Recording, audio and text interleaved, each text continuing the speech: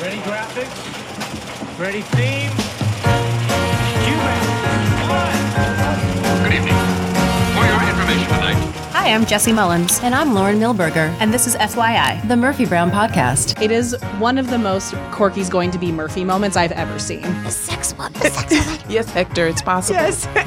Goodbye, you people. Because she's a messy human. She's a mess. Yeah. And on today's episode, we'll be talking about Season 2, Episode 13. Here's to you, Mrs. Kinsella.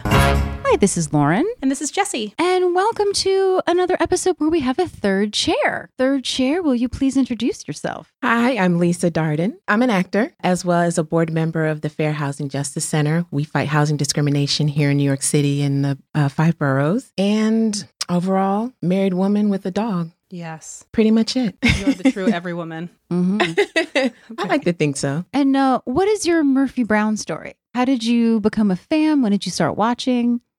I was pretty young when Murphy Brown came out. And I mean, it was just one of those things where is this a revolutionary show that I saw on TV that I definitely could gravitate to, even though she was this woman that was in her 40s. But to me, it was so revolutionary to see an older woman, even though she was a white woman and as a Black woman, there was differences there. But it just was so revolutionary that I just loved the show. But on top of it, I mean, amazing actors. So that was another thing that drew me to it. But just overall, just this amazing, funny show with this older female lead was really what drew me to the show. That's great. I mean, I think that's really what drew us to the show. When we were also fairly young when we started watching it. Yeah. The most amazing thing about doing this podcast, I think Jesse would agree with me, is we've met so many people who have a very similar story. That they were, preteens or younger when they watched it. And there was something about this strong female that made a lot of young women go, oh, I would like to be that. It didn't matter that she was an older woman. Yeah. Yeah, it's something we talk about a lot. It was very formative for our worldview because it was there during those times when we were young enough to not think it was strange. And we talk a lot about, and I'm sure you can definitely speak from your own experience about why small movements toward further diverse representation is so important, because being a girl growing up seeing empowered, sexually viable, independent women made me be like, oh, cool. So when I'm an older woman, I'm not out to pasture, and seeing that as an honest thing. So that's why putting more and more people, more different people in front of the lens is important. Yeah, truly. And, for me, Murphy Brown didn't live a conventional life. Mm-hmm. And when I was a kid, one of the things I would say is oh, I want to be the first lady of a church, And then I thought even 6 months after I said that stupid statement, I was like, no, I don't think that's what I want to do. I want to have a career. And you had really great examples like Murphy Brown, who didn't have a child when the show first started, who spoke her mind. People were afraid of, because she was tough, and which is something that I can definitely, lean on, because I kind of have that tough attitude. And so there were some similarities there that I could definitely latch onto and needed when I was growing up. Representation wise, I felt like Murphy Brown, the creators and showrunner and such did a good job in trying to incorporate us. But at the end of the day, she was just such a symbol for me of just this tough woman that really had a great career and lived life on her terms, So that's what I gravitated to the most. I find it interesting that this is the reason why you loved the show, because when I asked you who your favorite character was before we, were talking about you coming on, you said it was Corky. Yes. Corky's fun. Corky's fun, yeah. But in a way, she's a strong woman, but particularly throughout the series, she was supposed to be this sort of, yin and yang to Murphy. Yeah. So I love the fact that that's the reason you wanted to watch the show, but you still love Corky. Because as we've been going through the show, started to see Corky in a different light. And I had, I think, completely written Corky off. And now I see her so differently as an adult. Yeah. I'm very defensive or protective of Corky. And it's been so nice going back through this and giving her credit where in a younger lens. Things are, it's a lot easier to stereotype. And one of the things I love about this show is how none of these people fit into a stereotype. It's that, you see them at first and they immediately start breaking down these concepts. And it's very easy to look at Corky's character and assume that she's going to be the foil to a Murphy, that she is the opposite and all these things, but she is so nuanced and she has so much growth. And I love watching from an adult perspective. I appreciate so much the care that the writing team went into giving these characters that could so easily be written off as the boss bitch, the playboy, the dumb blonde, the old man, like all of these different stereotypes, and just blew them apart bit by bit. And you know what's funny? When rewatching the show to prepare, I realized also how much I loved Eldon. Yeah. Because anytime I would watch any of these shows with an all-white cast, like we watched these shows, Murphy Brown and Mary Tyler Moore and Sybil in these shows, but most of them, except for maybe shows like Designing Women, like Designing Women had a African American, actor on it, and as a cast member. But in rewatching the show, like when Eldon says to Murphy, "Oh, you dance like a white girl," and it was like, because watching the show, I was like, "Oh, he looks like he might have some olivey-ish skin," Oh, like I actually, he was one of the people that I loved on the show. And it's because there was some sort of similarity there. And, when he was dancing, like he really moved his hips and stuff like that. He's Italian. Yeah, he is. And from Jersey. Exactly. Yeah. So he was one of the people that I really loved on the show because I was like, oh, okay, there's some ethnicity there.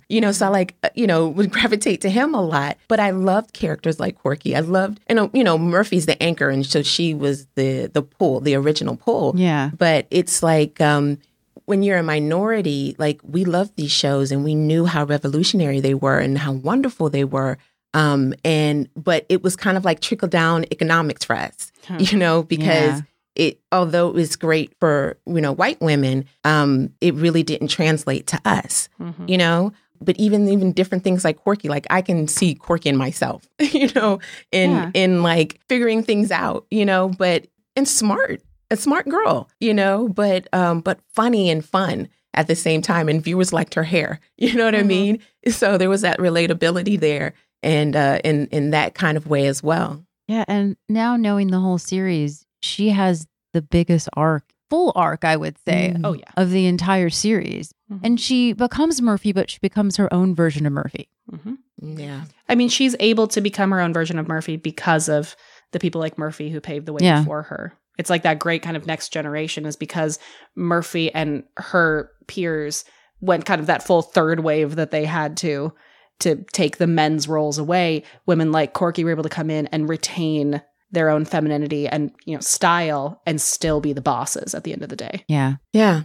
And something we've talked about is that the show is undeniably a white show. I mean, undeniably. Yeah. But something I appreciate about that statement from Eldon, from her love of Motown, when we have Aretha come in like this, is that unlike many shows of the time, it's not an erasure of people of color within the world around them. I remember so many shows from that time period where it was an all-white cast and there was just kind of no acknowledgement that anybody else existed. Mm-hmm. So while I'm not going to give white people a pat on the back for that reality, it is nice to know that at least those lines were written and that music was highlighted. Yeah. And it's kind of bittersweet because watching the show and, how much she loves Motown, and it's like, it spoke volumes about Murphy herself. Definitely gave her some cool points too. But then at the same time, it's like, as an African-American woman, like we want participation. Mm-hmm. Like we don't want an honorable mention. Yeah. And I thought it was great that Diane English, had her love Motown so much and adding that to the show. And they definitely made attempts to include minorities. Like you would see them in The Office, and even the episode where they go to the all men's club. There was an African American employee there. And there's a member of the club that's African American that Murphy Brown speaks to. So that's nice. You know what I mean? But you still didn't feel fully included. And you just felt like you got an honorable mention. Yeah. You know, and then a lot of times for African Americans, it was our food and our music was the only thing that white society appreciated about us. Everything else could be thrown away. So it was almost once again taking us for our music and not fully taking us, you know, but you have to appreciate the attempts at the end of the day, because at that time, it wasn't like now, of course, where we see like LGBTQ and we see, you know, all different people with physical disabilities on shows and just more of an attempt to be inclusive. So those were things when rewatching the show, it was like, oh, like I love She Loved Motown, but at the same time, like there was no Black cast member. So it just felt halfway for me instead of full participation in a show that you could feel like, wow, okay, we have a part of this, you know? So it's bittersweet. But she definitely got cool points for it at the end of the day. Well, and that's the thing is like, it's a very privileged position to be able to get cool points for listening to another culture's music. Yeah. You know, like it's a very nice position to be in that needs to be acknowledged. Speaking of music, let's get into this. We have one of our favorites for this. Well, first of all, I should say this is directed by Barnett Kellman. It was written by Russ Woody. Something interesting, though, you know, the copies that we're watching are syndicated cuts, not the original, unfortunately. I don't know if you noticed this, Jesse, but it says that Diane English wrote it, and that is completely incorrect. Oh. I literally saw that, went to write the note in my little run-through notes, and then was like, wait a second, and I checked the rundown and saw it had already been noted by you. I was like, what? Because I confirmed it with, we are lucky enough to have many of the writers and people involved in the show at email ready if we have a question, particularly Corby, who always has a lovely note for us. And so I checked with her. I said, hey, it feels like a Russ Woody episode. We've had guests on refer to him having written that episode, and she knows that Russ wrote it. It aired December 18th in 1989. So Superstition is the first song. It's by Stevie Wonder. It was a #1 hit for Stevie in 1973. I realized we didn't actually talk a lot about Stevie Wonder as a person. We just talked about the song last time. Stevie Wonder has sort of two parts of his career. He has where he was signed by Motown at the age of 11, and he was little Stevie Wonder. But he had his money put in a trust, which I thought was interesting, until he turned 21. And then in exchange, Motown would pay for his tutoring. So in 1971, Stevie turned 21. He was no longer little Stevie Wonder, and he had to re-sign with them, and he had some demands because he was a big selling artist. So he wanted complete artistic control before he had been writing songs with other house songwriters at Motown. He wanted his own publishing and a better royalty rate. After that, between 1974 and 1977, Stevie won 3 Album of the Year Grammys. In 1976, Paul Simon, when he won, thanks Stevie for not putting out an album that year.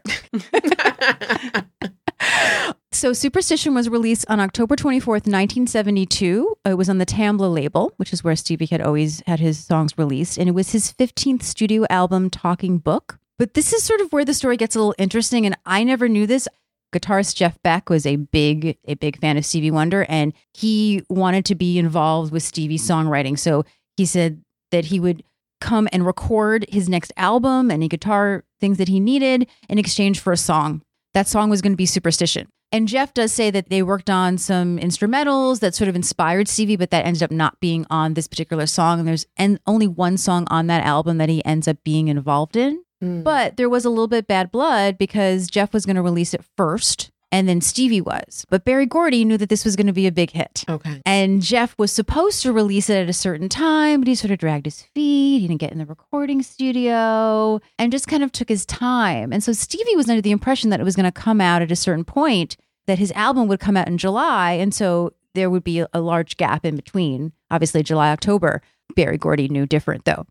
So Superstition came out first. Jeff was a little upset about that, but I think he also would say that it was kind of on him for dragging his feet to not record it. And he does regret that. And who knows what Stevie knew, but Stevie says, I didn't know. I thought it was going to come out in July. And it became obviously this huge, huge hit. Every single instrument in Superstition is played by Stevie Wonder. Jeez. Yeah, including, and I hope I say these correctly, a clavinet and a moog bass. Gesundheit. Thank you. I'm like, that sounds right. I couldn't tell you. Yeah. Yes. It's considered the most famous example of a clavinet keyboard. Also, some synthesizers. Tom Brehan of Stereogum, he believed that the song was an oblique criticism of racism or conservative policy, whereas at the time, Stevie said that it wasn't at all, but later on has said that, you know, at the time you had Vietnam and Watergate and Nixon resigning, and that he says that he feels that it is actually about being a black man in America at the time.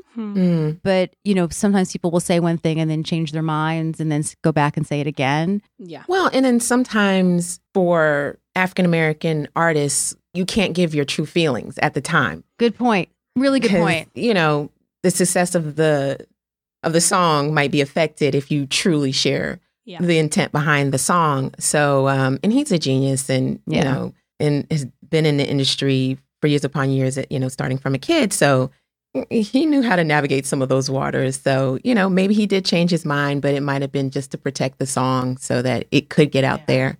Yeah. Knowing what you need to do to find success. Wonder went on to be the first Motown and second African-American musician to win an Academy Award for Best Song, which I did not realize this, for The Woman in Red. Yeah. Oh, I Just Called to Say I Love You originated in that film. nice. Yeah. Do you have a favorite Stevie Wonder album? Do you, Jesse? All of them. Oh, I know, right? yeah. I mean, he's just a genius overall. And definitely still, after all these years, we'll be like, I need me some Stevie Wonder right now. Yeah. You know, just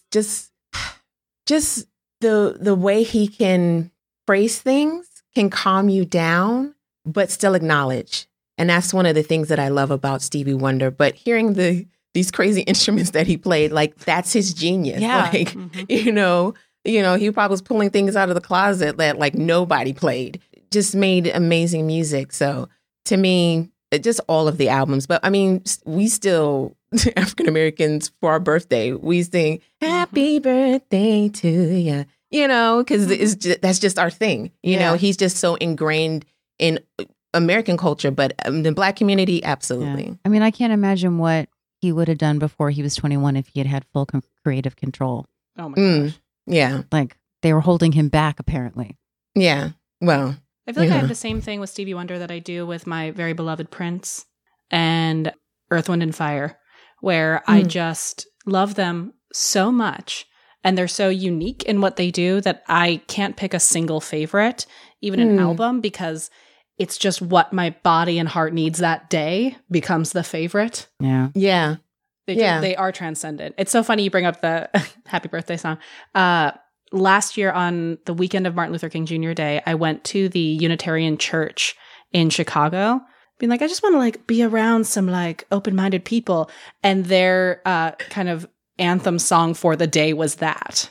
Was that song, because that's who it was about. But it was so great to see people celebrating in this kind of non-denominational celebration of this man's life with Stevie Wonder. It just felt like the most incredible mixing of culture and awareness and love and activism. And I was just like, God, I love this song. It's so good.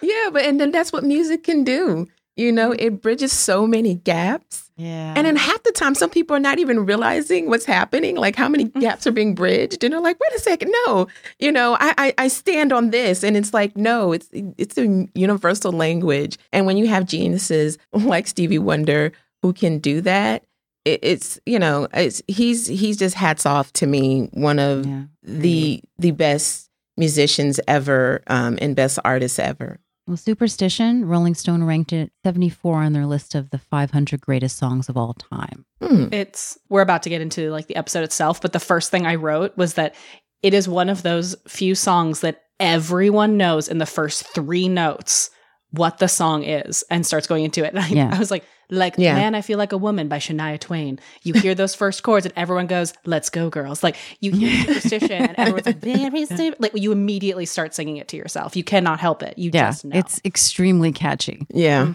Yeah. And it's great, I think, for this opening because it really sort of, kind of gets you into it. even though it kind of doesn't really have to do with the episode. I think we'll get into that. So one thing I do want to talk about also really quick is just mention is obviously Here's to You, Mrs. Kinsella is a riff off of Here's to You, Mrs. Robinson from The Graduate, directed by Mike Nichols, who's a friend and collaborator of Candice Bergen. And Candice Bergen was actually considered for the role of Elaine in The Graduate. Of course. The original idea, because the book is about a lot of blonde, waspy people, which actually tested with Robert Redford, but they felt that none of these sort of gorgeous blonde men were the underdog. And so they ended up casting the complete opposite, which of course was Dustin Hoffman. Yeah. And Buck Henry, who wrote The Graduate, passed away, and also a guest star on season 1 of Murphy Brown. Yeah. He's 89 though, so good life. Good life. Yeah. But it's still tough. Yeah. All right, so should we go into it? So, as we discussed, we open in our opening montage to Superstition by Stevie Wonder. And I call this the Odyssey of a Coin. It reminds me of that movie $20. Yes. So I saw the red fingernails going to pay for something, and I was really trying to figure out whose hand that was, how I'd forgot. I was like, is that Mrs. Kinsella? What is going on? Long story short, there's a pair of hands with some red fingernails paying at what must be like a bodega. So real quick, I just wanted to talk about something. Let's go. Because I was curious if this was the first time maybe we saw condoms on television, or if it would have been, in fact, I asked Corby if they had any pushback and she said no. What I found out is that the first condom commercial did not air until 1991 during an episode of Herman's Head, which is the most 90 sentence that I've ever uttered. Anyway, continue. And this is where the Odyssey begins. For a pack of gum, and they happen to get a quarter back. We see them take the packet of gum away. They take the quarter. The next thing we see is a very male face eating a stick of gum, talking on a payphone, which I forgot about payphones inside bars. Even though we're in Phil's all the time, I just forgot about that as a thing.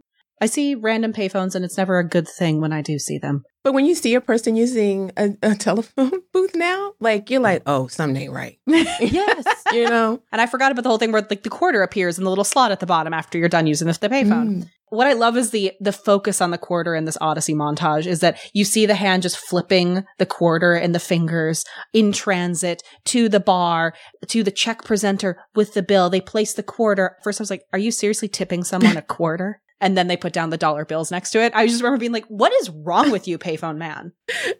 I was really invested in this opening montage, y'all. You really were. The Odyssey. The second I thought of it as an Odyssey, I was in. That's interesting. You love a good story. I have sort of mixed feelings about the episode in general, which we'll talk about. But the thing about this opening is it was cut from the original syndication, so I don't know it as well as I know other things. I'm impressed at the filming of it from Barnett's point of vue, but I just don't really. I'm like, really? Did we really need this? I don't think we needed it. No, we did not need it. And that's why I'm going in intense detail. Because it's so wonderful, but absolutely ridiculous. But technically, it's fantastic. Yeah. And that's what makes it interesting. It feels like the opening to a 90s rom-com. Yeah, yeah. You know, stylistically and story-wise, it's just different. And I'm so fascinated by it. So we see the bills and the quarter being passed across to Phil. Phil picks up the check presenter, walks away. We next see Phil outside of Phil's. They're literally outside. He's crossing to some median that happens to have newspaper stands, the machines, uses that quarter to get a Washington Post. Specifically next to, he forgoes the USA Today and gets the Washington Post. Good DC man. Then we see the Washington Post employee who's showing up, and they open the machine, and then they take out all the quarters in the little tray, which I've never actually seen done before, and that was fascinating. Oh, really? I'm just like, how often do they have to clean that out? It's not that big. And how many people get a Washington Post in DC on that day? How often does this man I shall name Fred, have to stop by and clean out quarters? I'm all about this montage. I need answers. Where's Fred? What is Fred's story? Poor Fred. The revival. This is the story they should have done. He drops a quarter. Is it embezzlement? Does he go to jail for the loss of said quarter? I don't know. That's the thing. I think they're taking that quarter out of his check. Exactly. Poor Fred. I'm sorry, guys. We're not going to have an episode today. We're just going to talk about the quarters. It's the full conspiracy of the quarter. Fred takes said quarters, dumps them into a bag very haphazardly. So, of course, the hero quarter, as we are now calling it, drops out and hits the ground. Are we not talking about that Frank Fontana stopped a car in the middle of the street? Excuse me, we are to get not a there yet. We quarter? are about the hero quarter right now. Hero quarter drops on the ground and begins the most dramatic rolling through a sidewalk through The shoe. many pairs of feet. Under the shoe is amazing. Yeah. How many times do you think they did that? I was like, Barnett, yes. Gorgeous. It's like Footloose meets an action movie. Like you're just got feet going. The quarter is rolling. It's still going.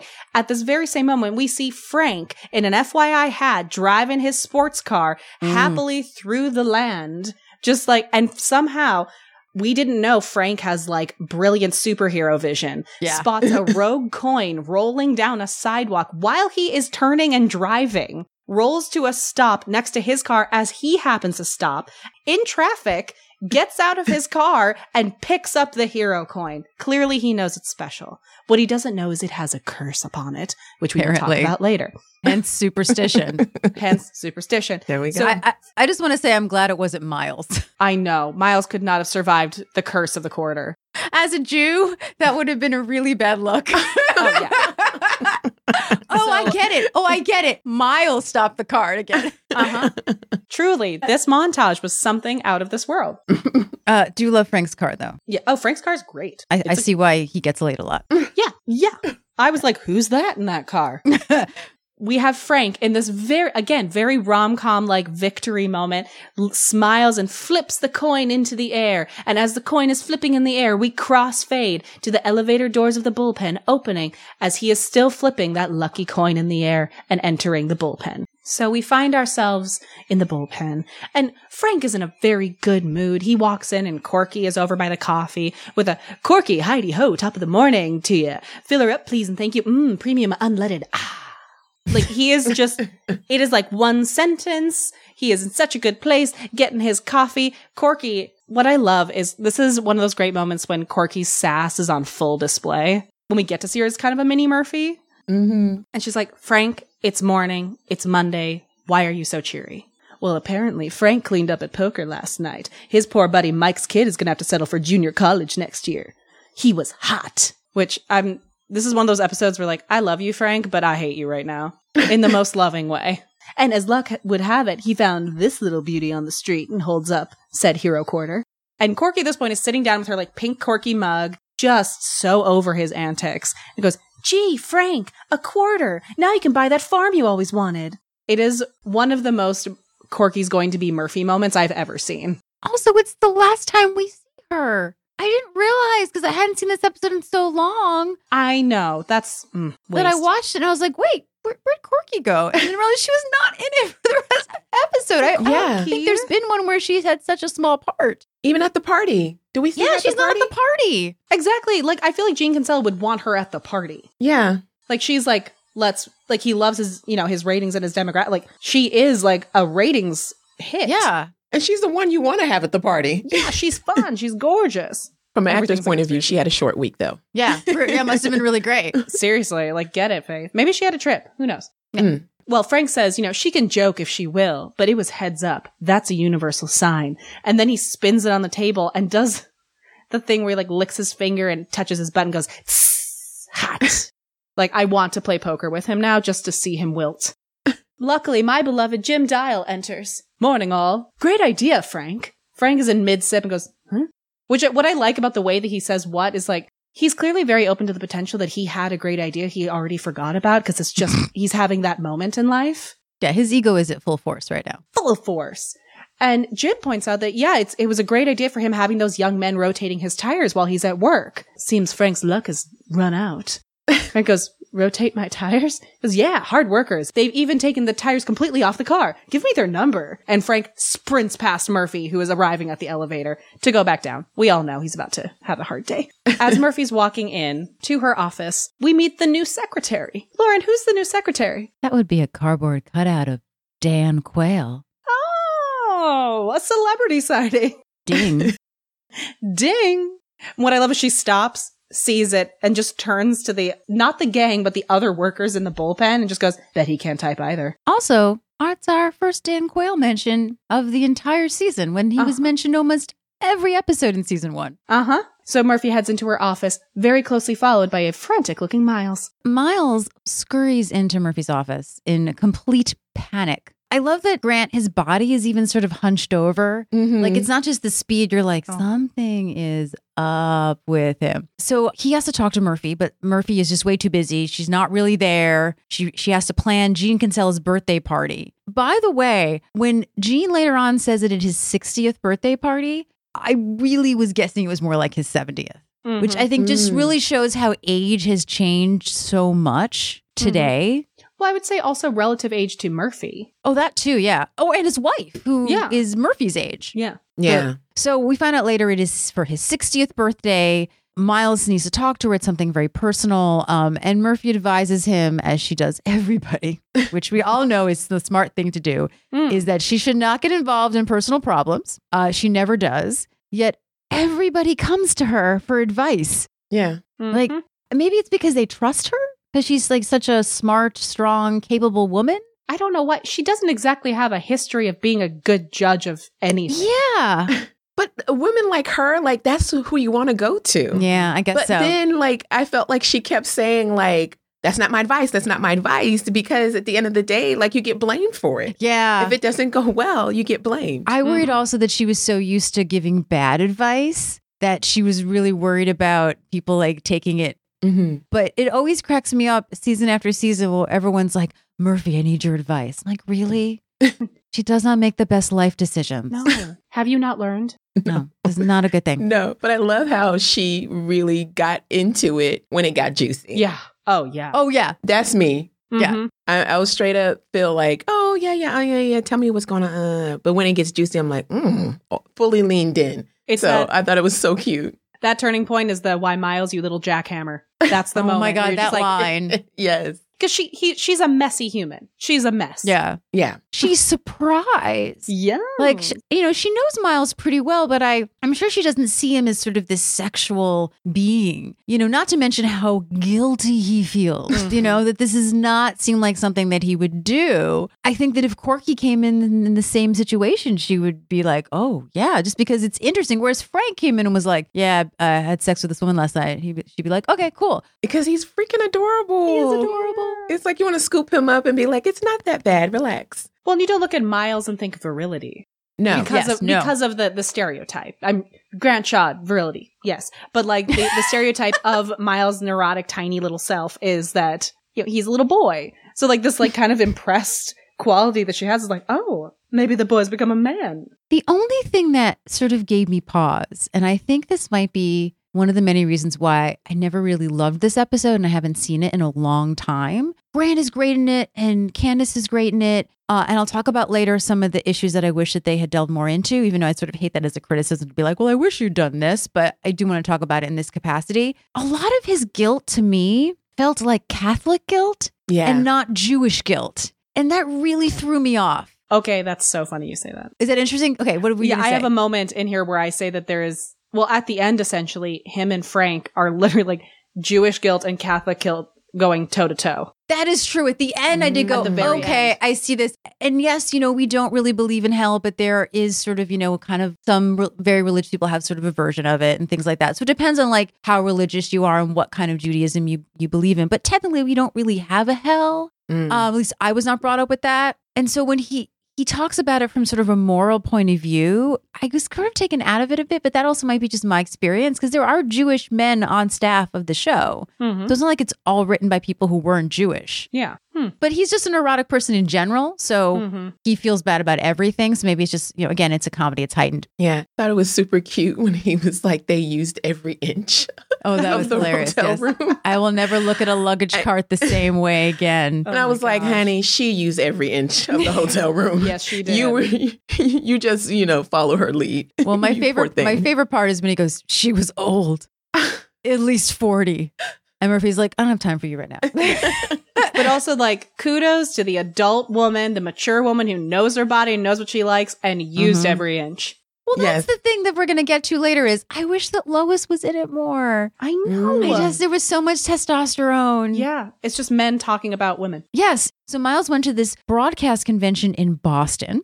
He went into the bar Although I wrote bar and I realized he said cocktail lounge, which to me felt like a very old term. Like, I don't think anyone says cocktail lounge anymore. Oh, yeah, they do. Do they? Okay. Do they? Yeah, because I mean, I know from 10 years of working in New York City, like that's a very specific job you can get. So he was looking for nuts, cappuccino and pistachios to be specifically. And I was like, Miles is a child. Mm-hmm. That's all he went in for. And he didn't think that he'd find a woman wearing a red and black knit thing and perfume that just went up his nose and just pulled him in. Grant is really, really great in this scene.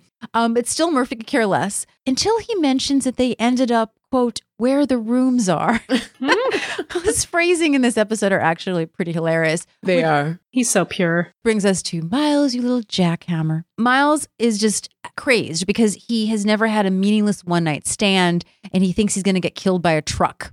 Oh, sweetie. Yeah, really. I think at one point he's like killed by a truck and they'll all look down and go, he deserved it. So this is when Murphy, as Lisa pointed out, it really gets her attention. She sits on the edge of her desk. She wants to know every detail. She wants to know what he was wearing. Yes. And just the way that Murphy is looking at Miles, like, you know, you little dog, like she's like proud of him. He all of a sudden became very interesting to her. Exactly. Yes. He said that they were animals, that they used every inch of the room, including, as we mentioned, the folded luggage rack. Whoa, Miles. Her name was Leona. She was knowledgeable. She was old, at least 40. I'm busy, Miles. That actually was my biggest laugh of the entire episode, I have to say. There's a second one in the next scene. I literally cackled. So Miles just sort of wallows in self-pity that he deserves it, that he's no one to blame but himself. Murphy wants to be sure that, you know, he took precautions. She had a variety pack, probably the variety pack at the beginning that we saw being sold. So Murphy really doesn't think that there's anything wrong, you know? No one got hurt. Miles says that he used a fake name, so there's no way that she can find him. Murphy pries the name out of him, and it's Hector, which reminded me of Anthony Weiner's online alias, Carlos Danger. Oh, my goodness. Yeah. A Jewish man using a Latina name. Yeah. But at least it wasn't Hector Danger. Oh, Miles, he seems okay, you know? It's still going to plague him all week until he goes to temple. That's the thing. Like, I feel like, I don't know, go to temple and pray for yourself. It sounds like going to confession. I don't know. It's just, again, this felt a little Catholic to me. it did. I may be wrong. Thank you. I appreciate that. And then he leaves and she goes, see you around, Hector. So we cut to a very large party in Murphy's home. We come in the moment where Gene Kinsella has just triumphantly blown the candles out of a cake to applause. I love the idea of the boss's birthday party. Like that everyone is there and they're all dressed up and everyone's like, yay, you did it. Like there's just so much polite waiting for him to blow out candles. Don't fire me. Do-do-do. I love you so much. At that moment, Murphy, hostess with the mostess, she's in a great dress. It's like black long sleeved. It's got like gold on the cuffs, gold on the hem. And she's got a gold necklace. She's gilded. So she raises a glass. She knows she can speak for everyone in saying that Gene is not only a great friend, but the VP of network news. And everyone laughs because boss's party. She says, happy birthday, Gene. Everyone echoes, happy birthday, Gene. Gene uses our beloved moniker, Brownie. What can I say? Everyone. And he does this thing where he like looks around at everyone and then does a really doofy little thanks. And then wants to get started on the cake. I've never seen Gene be so doofy. He's very doofy in most of this episode, I have to say. Right? I was like, Gene, where is like the Gene Kinsella I saw before? I mean, I like it. I like seeing that he's not always intimidating, but I was like, who are you right now? So Gene wants to get started on the cake. He starts to go in. Murphy makes her way over to Jim, who looks a little sullen up against the wall. And Jim, I have written this verbatim, says, oh, sure, for you. You're not the one who got stuck picking out Gene's gift from the office. He'll be opening it any minute now, and it'll happen. He'll take it out of the box and try to pretend he likes it. And in his mind, he'll be saying, and then Charlie Kimbrough does the best impersonation of Gene Kinsella. Like his voice just very subtly changes into Gene Kinsella and it's genius. What the hell is this? An electric towel warmer? Couldn't they find anything else more asinine or what? Was the store all out of talking bathroom scales? And everyone will see through him and they'll all turn to look at me, and points at himself. And Murphy, very unhelpfully, just turns and goes, you got him an electric towel warmer? Jeez, Jim. And as they're cutting away, you almost miss Jim just going, oh God. So heartbreaking. Poor thing. Buddy, he tried so hard. I know. But I feel his anxiety though. Like when you buy a gift for the boss, and then it has to be opened in front of everybody and you're just like, goodness. And then it's the worst when no one helps you with getting the gift on top of it. Like if you can bounce some ideas off of people, then cool. Because you're responsible for everybody's thoughts and opinions. And then, I can't imagine. And then you got to open it in front of everybody. And then if it doesn't get the big like, oh, wow, great, I really like it. And you get the fake like, oh, thanks. You know, like it's depressing. It's hard. Much like why do you go to Murphy for advice? Who would tell Jim of all people to be the one to buy a gift to represent the office? Well, he is senior anchor. But like really, he's always Jim? the head. But he's not the one. No, my beloved Jim. No, I would ask Corky. Exactly. To get the gift. And like, that's why I'm like, okay, maybe it was like hey, in the spirit of equality, a man can go buy the damn gift this time. And I think maybe Good point. Maybe they assumed that Jim, being another like older man of broadcasting, would have gotten something sensible for an older man of broadcasting, like a wallet or a tie clip or, you know, whatever. But poor Jim obviously is overwhelmed. And then, you know, and Doris wasn't available to go with him, you know. So as Jim is in the middle of a full meltdown in the corner, we cut over to Frank, who's over by the bookcase and in the middle of telling us a very sad tale to a new woman. We don't hear her name. Beautiful off the shoulder black velvet dress, great nice. Earrings. Mm-hmm. She looks great. I mean, setting up for like, yeah, I get it. Yeah. She gorgeous. And Frank's in the middle of saying that, you know, he's usually not the one to complain, but after a day like this, you know, after he fished his keys out of the sewer grate, he went to the cleaners and they had lost 3 of his favorite suits. And this is when he notices the woman. He goes, oh, am I boring you? The poor woman just gives this very valiant, no. And without skipping a beat, he just launches back in to talk about how his car blew a valve. And she finally interrupts him by going, Frank, your egg roll is leaking. Frank's not having a day.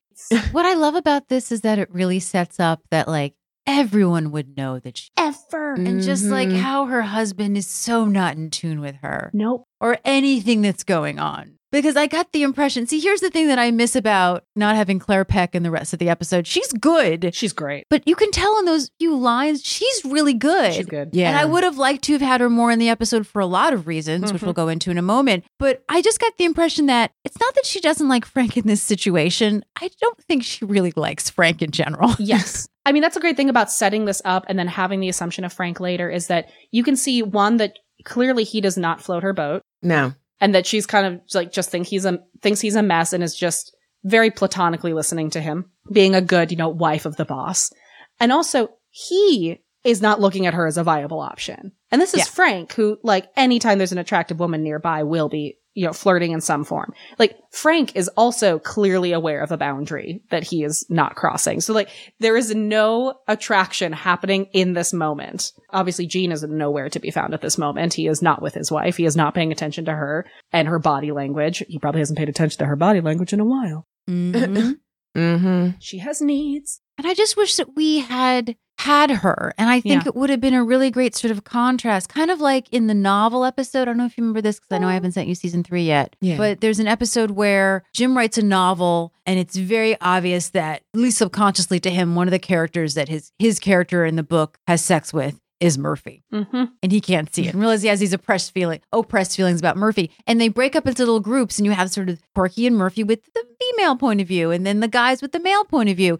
It would have been great if Lois was in this and then Murphy was trying to figure out everything between the two of them. I feel like it would have been more even and I would have liked to had sort of the female point of view in this instead of it just being testosterone guys talking, like you said, talking about women. And I hate to give criticism like this because what we had, I can see is really good. You know, Miles is great. The acting is great. There's some good moments, but it just fell flat for me because I felt something was missing. And either that's because I didn't laugh as much or just that I just feel like I think I would have enjoyed it more if we knew more about Lois. Yeah. And also I wanted, I mean, this is the reason why they get Miles out of the room, but I wanted to see the side of Lois that was the like sexually viable vixen that like it kind of destroyed Miles in a hotel room. Like, you know, I wanted to see that side of her.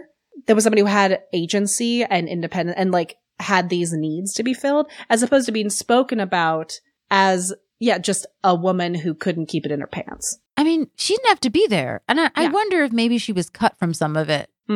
He could have just found a picture of her in Jean's office. That would have been fine. We didn't even have to see her. So I was really kind of surprised. I am glad that we did see her. Well, and I think they set her up so in an interesting way in that no, Frank is not the type she would be interested in. That's true. We did need to see that. But also, you have Miles, who would be the more probably a generous lover, be more in tune with listening. Because they said he even said like we talked a little or something like that, and I enjoyed her. And, and so it's interesting because she really was a woman who needed attention. Now, of course, she wanted it from her husband, but she wasn't getting it. So she went to a guy like Miles, who I found funny that he was this wild sex animal with her. But then in the room with his boss and her, he couldn't physically leave the room and was shut down. And Murphy had to get him out. So I like that juxtaposition as well. But I felt like even though her part was small, Lois definitely, they set her up as someone who was like a full human being who had needs. Yeah. And I think the actress helped with that as well. I do also. I love the kind of red herring of meeting her as just some no-name woman, and that we don't see her standing next to Gene while he blows out the candles, and like that they don't. Yeah. That they keep it kind of like, because it could have just been another office mate that Frank was talking to, and Miles walks in and then you see this woman talking to Gene and that turns out to be her. The fact that they gave her a moment of personality with Frank was really satisfying, that we didn't know she was Mrs. Kinsella right away. Yeah. Well, and speaking of Miles, at this moment, Miles finally arrives to the townhouse and Murphy greets him and goes, "Miles, how nice of you to show up. You missed all the fun. The shrimp balls are dying, and I caught Al Henderson from sales going through my medicine cabinet. I hate giving parties." And what I love is Miles is like, "Not to fear, Miles is here" kind of energy. And I also noticed she has like a service staff working the party. Yes, that was very specific. Right? He takes his coat off, and a man in like, gloves and a tux like takes it and puts it in the closet. She went fancy for Gene, which is what I love. She's not hosting the party as much as she paid people to run the party in her house, which is, I think that was very smart. But hosted a party in a suit. Like she wasn't in a like near a negligee, floating around. Like she was still Murphy in her suit that was immaculate and, with staff. Yeah, I love it. She's just like, I know my skills. So he says he's in a party frame of mind. Watch the master mingle. Where's the birthday boy? And he walks into the living room and he is in full swagger. Like as much as Miles can have swagger, he is in full swagger. Yeah, he's clearly got some pep in that step. And then he halts and he turns around and faces Murphy and says, "Oh God, she's here. She's here." To say that I'm not going to do a full Miles impersonation because it would probably hurt me. But his voice goes from normal kind of Barry tenor Mile into like the ultimate falsetto throughout this scene. It just gets higher and tinier. I'm guessing that Grant Shaw never smoked. No. Just to guess. Yeah, just beep, beep, beep, beep. His range is massive. Yeah. And Murphy asks, "Who's here?" And he says, "Her, the woman, the sex woman." The way that's he my says favorite. It, isn't it woman. just like the best? The sex woman. The sex woman. And I love it because he's also doing things where his face is getting more and more desperate and pulling apart and his voice is just getting higher. The sex woman. I can't even do it. It's like, he's like, the sex woman. And Murphy's like, "You're kidding." He's essentially in almost what I thought was his full falsetto, but not quite. And he says, "Black velvet dress, brown hair." To which Murphy says, "That's no woman. That's Lois Kinsella." I wrote in my notes, "That's no woman. That's my wife." "That's my wife. That's a space station." And he goes, "Kinsella. You said Kinsella." She says, "Miles, you slept with the boss's wife." And he said, and what I love is he just looks at her and goes, "That can't be possible. Her name is Leona." Yes, Hector, it's possible. Yes. I was expecting her to hit him. I feel like in later seasons, this would be when she would hit him. Smack him. Right? They're not there yet. And she says, "It's not good. It is not good at all." But she's like, "Okay, she hasn't seen you. You should get out of here before she does." Again, good decision making on Murphy's part. And this leads to Miles going, Good thinking. You're good at this. I see the door. I can't move my legs." And he looks down desperately. They're both just looking at his feet at this moment. And Murphy's just like, "What is wrong with you?" He goes, "I'm paralyzed." And then in the most high-pitched mouse voice yet, he sounds like he's coming out of The Fly.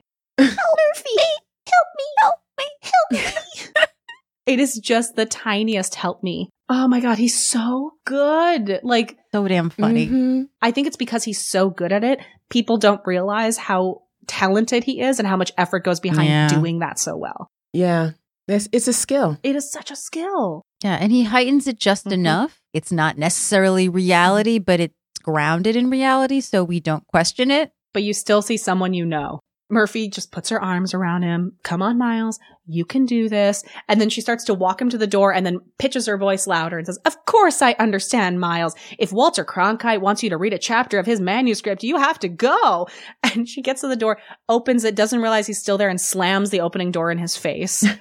Just beautiful, beautiful comedy. I love that physical comedy. It's really good. Then she says, I'll save you a piece of cake, and shoves him out. I knew exactly what she was about to say next because it's a trope, but it's so satisfying. So she slams the door, walks back in. That man never stops working, laughs, and keeps going into the party. She's your homegirl. You know what I mean? She's got She is you. the person you go to for advice. Yep. She's the one who can get you out of a room. Mm-hmm. Yeah, she doesn't have it all together, but she has it together enough that she is the one that's going to have your back. And that's what we love about her. Yeah, it may not be a clean solution, but she'll get the job done. Yeah. Straight up. Mhm. And even later in the episode, you see her where she's like going to tell Miles, like, you're good. You know, you're okay. It doesn't work Yeah. out, but, you know. She tries. But like, that's your homegirl. Like, that has your back. Mm-hmm. Cut to Miles just sort of coming off the elevator like his feet are on fire, going right to Murphy's office, shutting the door. Murphy has been looking everywhere for him. She seems a little concerned about him. And Miles just really sort of paces back and forth. And he's just being tortured.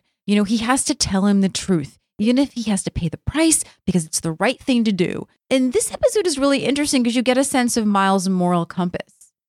Which I also think kind of goes back to season 1 when, as afraid he was of being killed by a hitman, Miles knew that the right thing to do was to not stop Murphy's story, even if it was against, you know, him living. So this does sort of, you know, thematically, I think, key into his character. But Murphy reminds him that she hates giving advice. But if he's asking her opinion, she's like trying to get permission to be like, I'm bad at this. I'll do it if you ask me. So he says that he is asking for her advice and that Murphy does not believe that Miles should confront Jean, that she's known Jean for a long time and that if he knew, he would say it, he wouldn't hide it. Jean knocks on the door and just walks in, which really defeats the purpose of knocking Jean. But I guess he is the boss. I guess he feels like whatever you're doing in there is my business. I guess, but goodness gracious. Rude. Give it at least 5 seconds. Yeah, you don't know what's happening. No. The tampons could be being discussed, since we know that's a thing in this. You know what? He should listen to that. He could use some awareness. That's true. Mhm. Maybe there can be some flow charts. Flow charts. Get it. Unintentional pun. So Miles completely freaks out. Mr. Kinsella, well, hey, I was just talking with Murphy, just chatting about this and that casually. It's like casually. So he wants to know if Miles minds if he and Murphy can have a private talk. And he's like, mind, of course not. I'll just go away. Goodbye, you people. Goodbye, you people. Oh my God, it's so good. Goodbye, you people. So fantastic. And he just runs out. So Murphy thinks that Jean is there to talk about her expense account, but he is not. He wants to talk about something personal, about him and Lois. Murphy looks terrified of what is going to happen next. So he thinks that Lois is having an affair and has a good idea who it is. He does not say who it is. He just doesn't know how he should handle it. Should he pretend he doesn't know, or should he nail the SOB to the wall? Very specific 80s character, Jean Kinsella. Yeah. Yeah. The cuckold man, and how all he wants to do is get revenge on the other man instead of talking to his wife. Which would be nice. Yeah, a lot of Michigas would have been. I just got really Jewish all of a sudden. That was amazing. And Murphy again goes, I hate to give advice, grasping for things as she's talking, but she says something really smart, actually, is that maybe it would be better for him and Lois to talk and get counseling, which is actually really good advice. Yeah. I think it's the first time ever that Murphy has given good advice. Jean agrees. But then as he exits, he runs into Frank. Frank is on his way to Iceland. Frank is not very happy. It was Jean's idea. And then we slowly start to get the feeling that Jean thinks that Frank is the one who's having an affair with his wife and not Miles. Mm-hmm. This definitely has this sort of sex farce sort of qualities to it. Mm-hmm. Actually very deft of telling the audience, what they need to know and when they need to know it. I have to say, give it some props for that. And then Frank makes the mistake of saying that he was talking to Jean's wife and how attractive she is, which just goes to show that he really thinks that there is no way that is a bad thing to say because he doesn't see her as a viable option. Yeah. Yeah. What also is terrible is that Jean gets in the elevator, tells Frank to enjoy Iceland. It gets nippy and then leaves him out there. I assumed Frank was waiting for the elevator.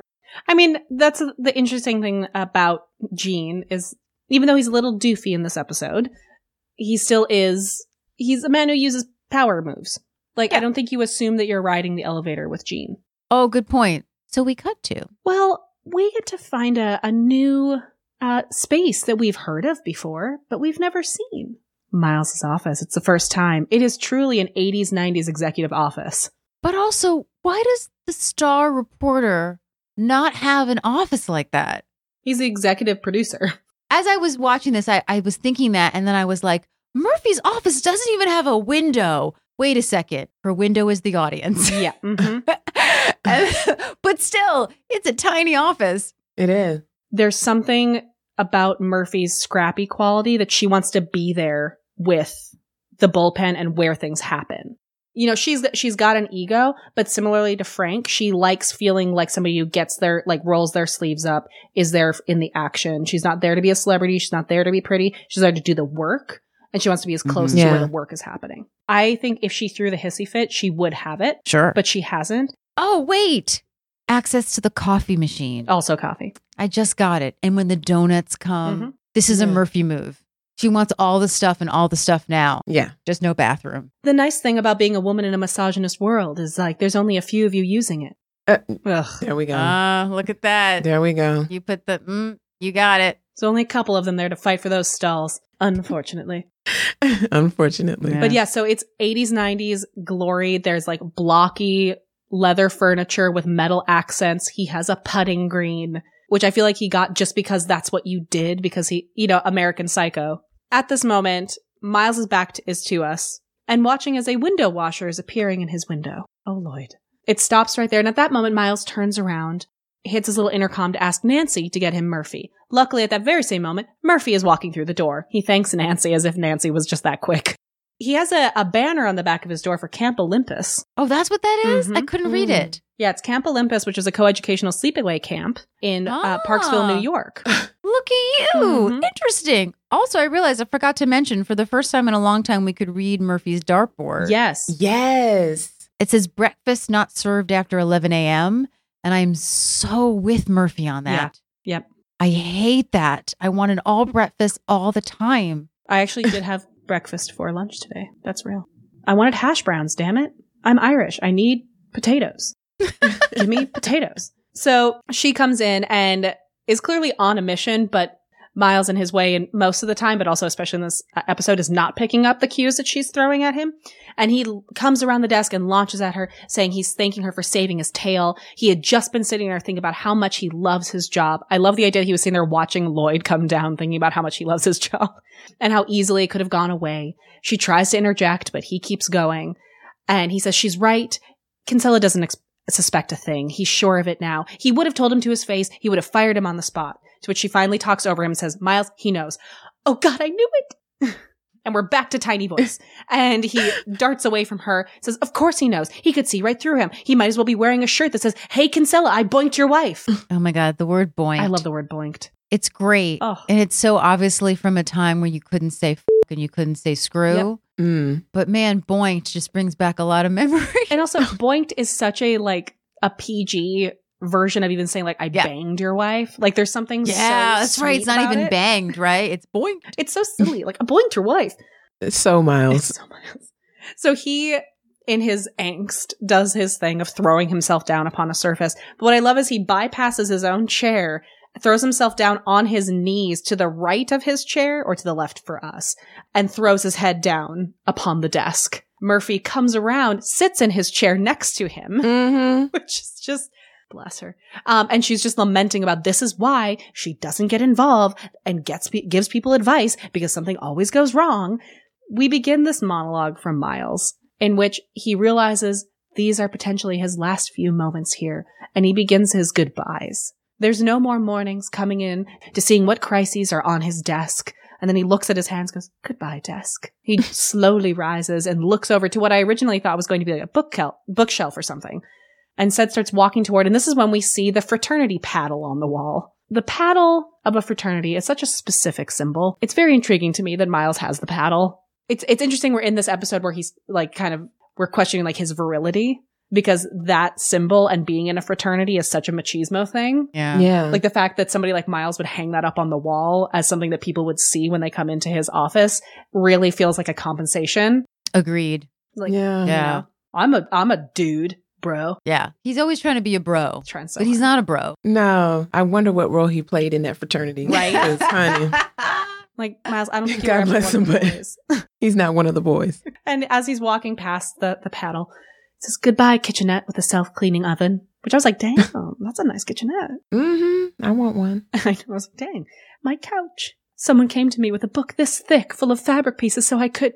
And it's too much for him. He is verklempt. Goodbye, couch. And he just touches it. And then he turns, and there's a window washer. And he goes, and there's Lloyd. Washing my windows every month like he has for the 14 months I've been here. Yet again, I love these moments where we're reminded the amount of time that has passed in the series we have watched. Yeah, no, it's Yeah. great. Yeah. Because he'd already been there when we started the show. So season 1 and us so far in season 2 has been less than 14 months. And he does this like, he doesn't fully extend his arms, but he just kind of reaches his hands toward the window and says, "I love you, Lloyd." And Murphy goes, "Why do I get the feeling Kissinger is going to walk through the door and you're going to pray together?" That's also a very good joke. Except, of course, I went, that's Nixon, right? And then I Googled and I was like, it's Nixon. Okay, it's a Nixon joke. Yep. And Miles does this moment when he says the phrase, think, think, think. I have to assume is just Grant discovering in rehearsal where he taps his fist on Murphy's head. Oh my God, it's great. Almost like a Winnie the Pooh moment of like, think, think, think, but he does it on the top of her head. She just looks so miffed. It's a great piece of physical comedy between the two Yes. of them. It's those great moments where you're like, that is Grant and Candace clearly finding things in rehearsal. And he goes, all of a sudden he goes, "You know, don't you, Murphy? Please tell me. Please, please, please." She knows that Kinsella respects honesty, so maybe if he comes clean and confesses, she's not saying to do it, just that it's an option that exists in the universe. No responsibility. No, He just it's wants not no her responsibility. fault. It's not her fault. But of course, he's like jumping on that little bone. So he says, it makes sense. It shows that he's being brave enough to come clean. He's going to do it. Thank you for the advice. And goes in to hug her, to which she goes, "It's not advice." And she just grimaces over his shoulder. And we cut to Phil's. Although the scene does not start where it actually starts in the episode itself. But apparently Murphy's been looking for Miles, and Phil said he was here about an hour ago hugging people, and he almost got killed at a table of Teamsters. Oh, God. Obviously, that's when Jean arrives, and Phil is being all nice and, telling him that, this seat is good for privacy, and maybe he wants a special meatloaf because he doesn't get it at home. He means the meatloaf. So it's very obvious that Phil knows.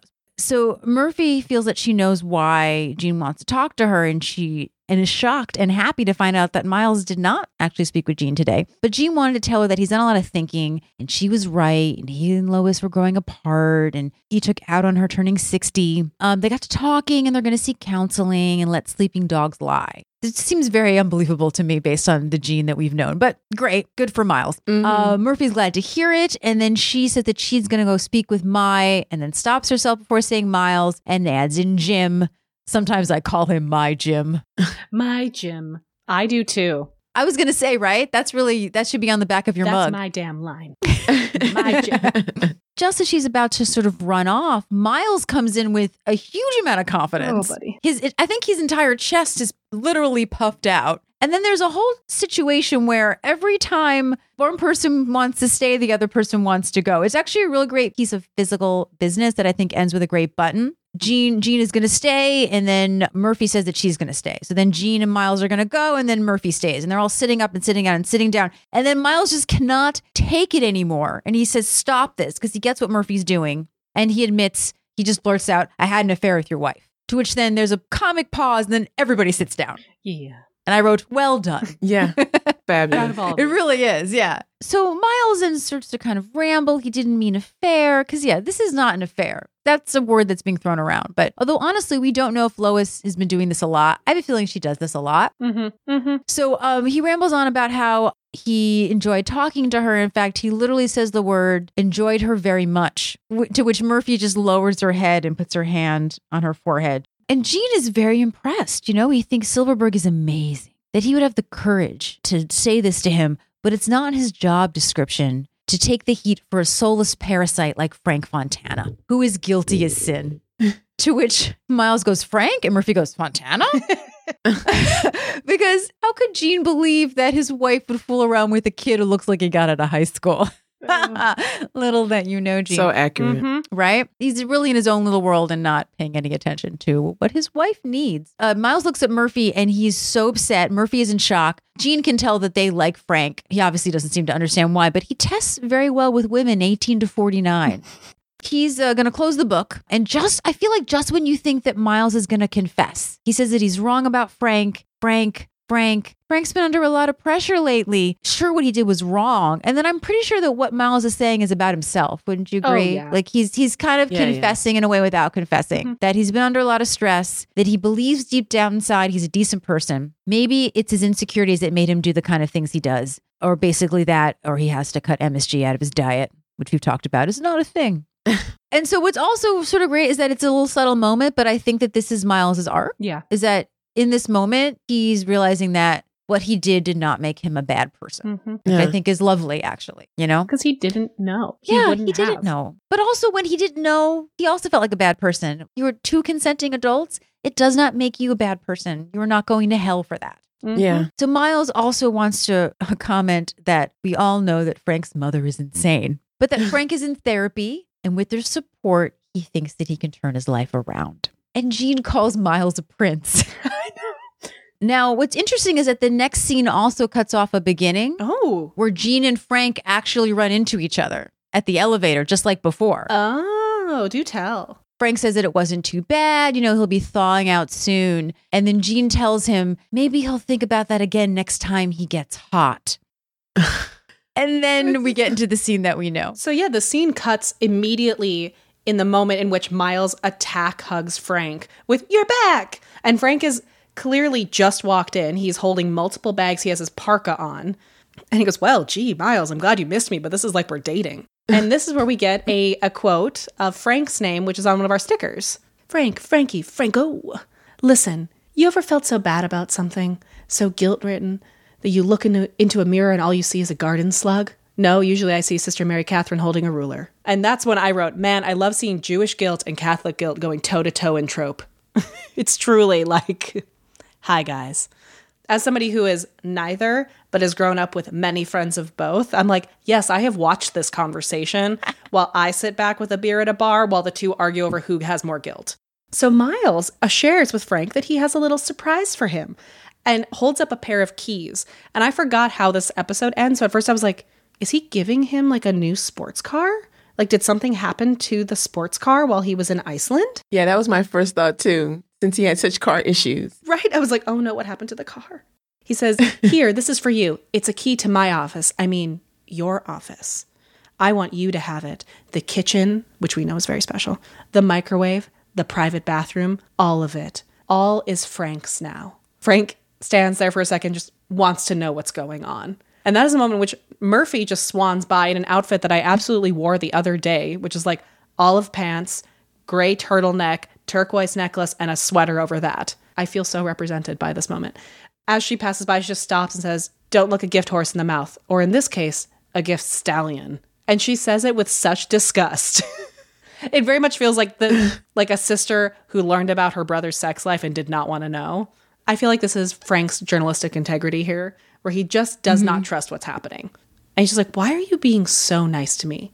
And I was like, what? I can't say thanks, Frank. Thanks for being a good reporter. Thanks for being my friend. Come on, let's go look at it. Sort of show you around. And starts to try and lead him toward the elevator. And Frank's like, I'm dying. I'm dying or I'm fired. Or my mother is visiting. Nice little callback.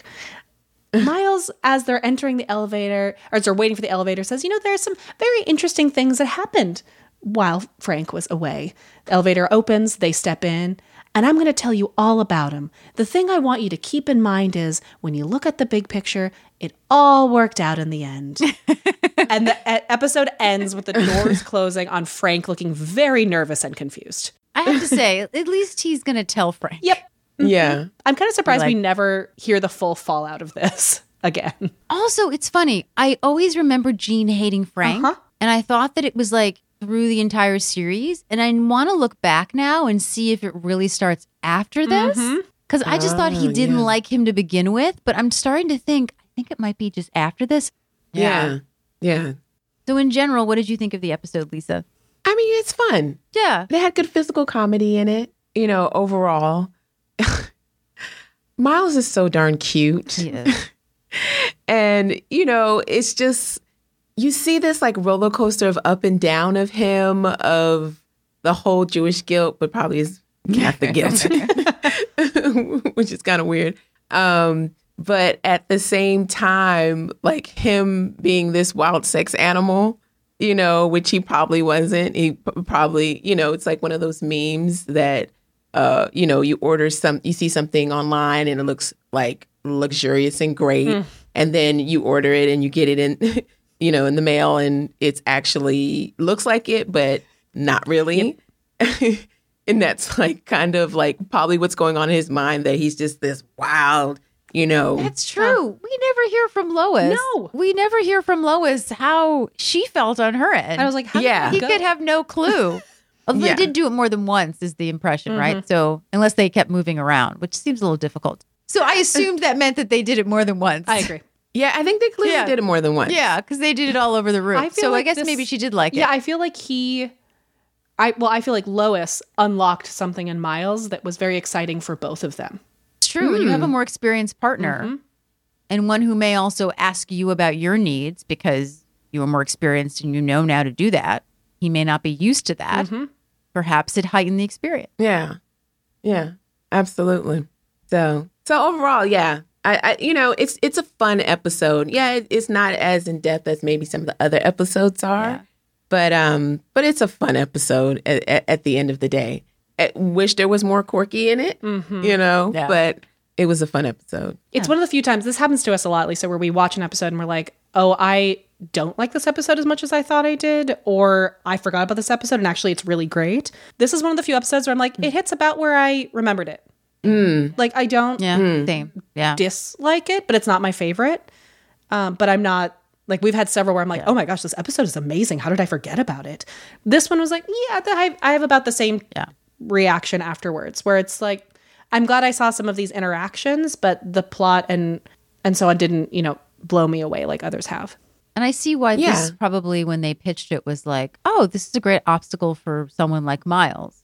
And also it fits into a very specific trope, which also, by the way, trying to find more information on this trope of the older woman, younger man, graduate type thing. The Mrs. Robinson thing. Exactly. So apparently, the whole thing about women being in their sexual prime, perhaps like above 35, may not actually be a real thing.